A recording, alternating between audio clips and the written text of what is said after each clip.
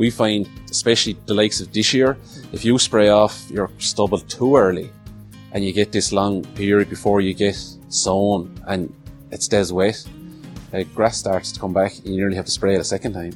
So we don't like to go too quick spraying off, so if we were 100% sure things can change, but we knew where we were putting beans or something, that's where I could put in a cover crop and I'll direct sow beans into that. It's very simple. The dry spell eventually came to an end, but it was probably too late for many crops. Late planted spring barley needed a Goldilocks season to return a reasonable yield, but this didn't happen. The crop raced through the growth stages as predicted, but very dry conditions forced plants to abandon small tillers, resulting in thin crops. To compound this, these crops are shorter than normal, so straw yield will also be low. However, the earlier sown crops may have fared better, especially if the rain fell in the right spot. Have you assessed your crops yet? You are listening to the latest episode of The Tillage Edge with me, Michael Hennessy. We would really appreciate it if you could listen, follow, and give us a review on Apple or Spotify or wherever you get your podcast from. I continued my tour around the country to farmers participating in the Enable Conservation Tillage, or ECT project, to see how they're progressing in the project and how this year's crops are progressing on their farm. Today I visited Garett Browne's farm near Enniscorthy, who is farming with his brother Mark.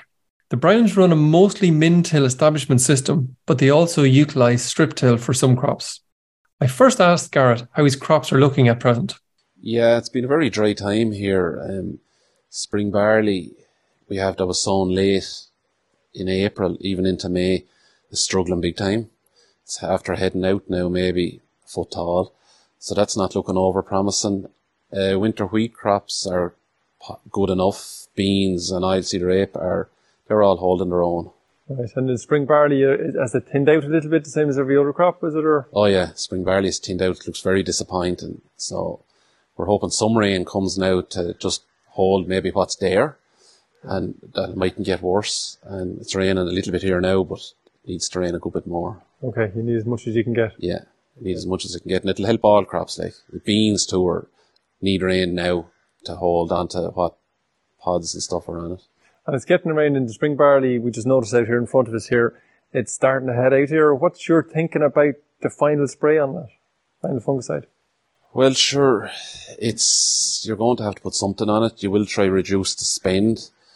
To put nothing on it probably wouldn't be that wouldn't be a runner. We'll have to go with something on it, and it'll be something as cheap as possible just to put something on it. But the potential in the crop is not there.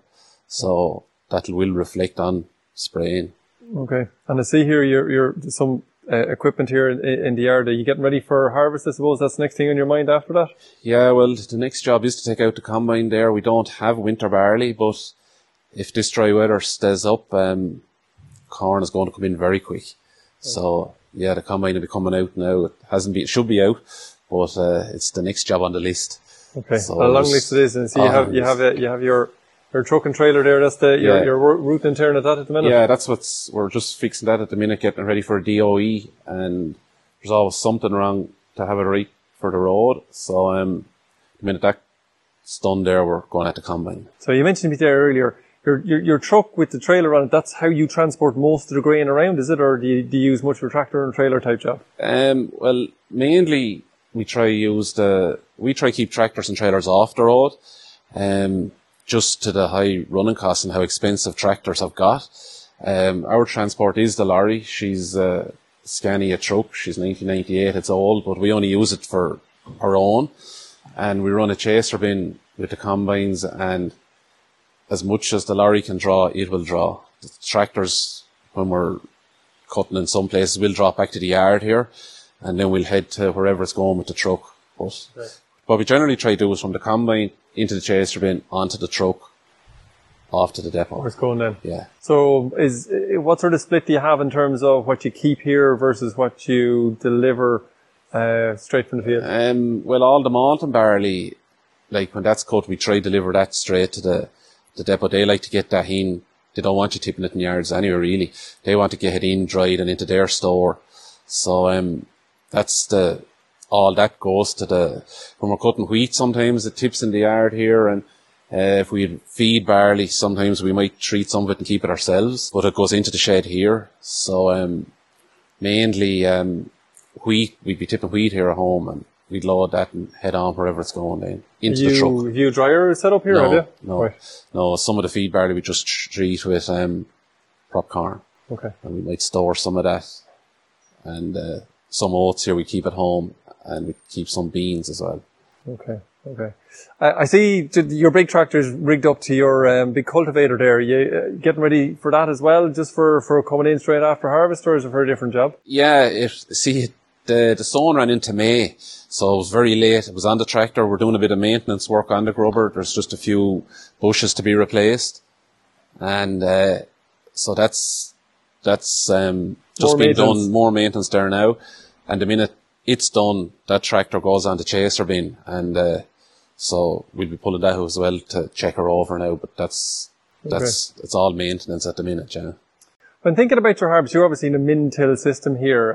So thinking about the harvest, your mind quickly goes to the next crop then afterwards. Yeah. What way, or what's your view in terms of cover crops within the system that you're in? Are you an advocate for them? Do you put them in?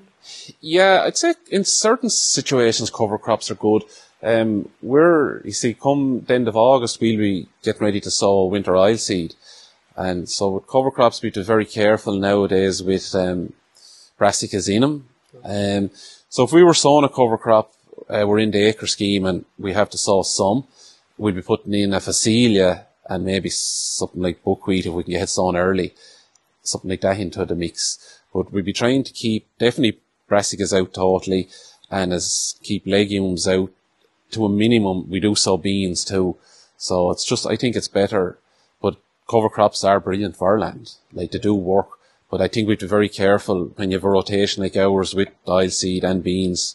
We're just mindful of not having those in a mix. Yeah. Okay. And for all yours, because you have a good bit of spring barley in the system in terms of good for the malting contracts that you have, are you trying to put in cover crops into all of that ground to have a bit of cover over the winter, or is it just if you manage to get it done, you get it done? If we manage to get it done, we kind of get it done. We'd be disking it anyway, and you're going to get a certain amount of natural vegetation grown, so that's a help. And but we wouldn't be going to cover all that with cover crops. We cover some now due to the acres, and if the situation was there, we could do a bit, but it's not something we just do, like. So it wouldn't all definitely be done, no. Okay. And then in terms of the cover crops that are actually there, how do you deal with those in the springtime? Do you burn them off early? Do you leave them late? What's your process? Some of the fields where I did sow Facelia, just for talk's sake, I will be trying to go in with beans after, okay? And in that situation, we've a Missouri strip till drill, which I sow the beans with. It'll actually go into we could spray off the Facelia and sow into it the next day. The Missouri will work through that, and it'll just wither away then over time.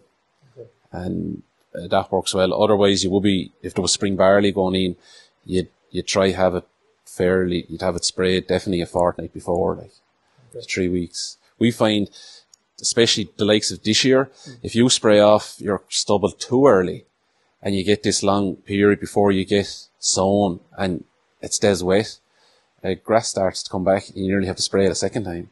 So we don't like to go too quick spraying off, so, but if we were 100% sure, things can change, but we knew where we were putting beans or something, that's where I could put in a cover crop, and I'll direct sow beans into that. It's very simple.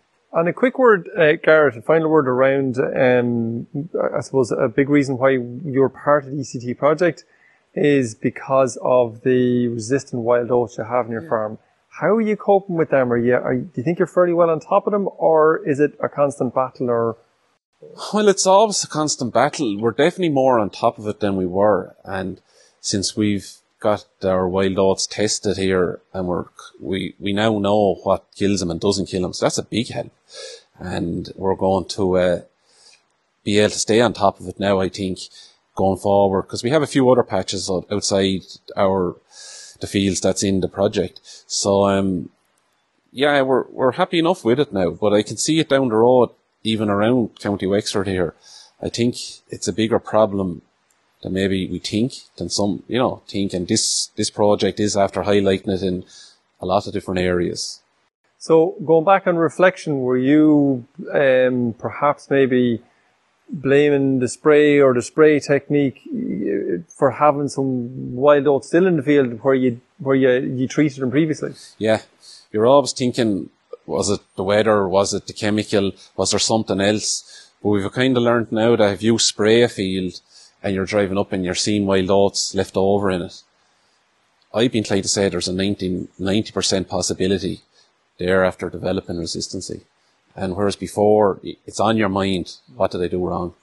But that's what it's looking like to us now. That's at that stage, as you say, you really need to know what it's resistant to. Yeah. And the fields we have, like, we see there is a mixed population in them. So, like, we were spraying Axial and it is taking out a certain amount. But these patches were left are resistant. Okay.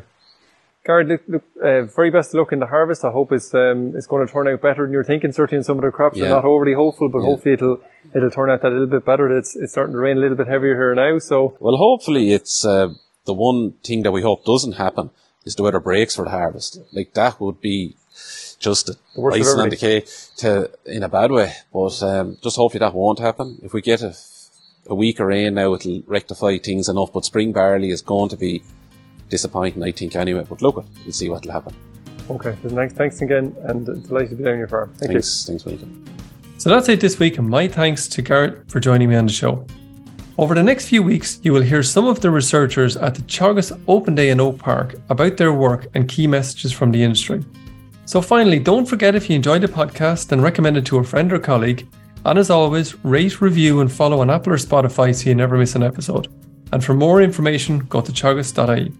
I'm Michael Hennessy. Thanks for listening. I'll be back next week with more tillage news and advice.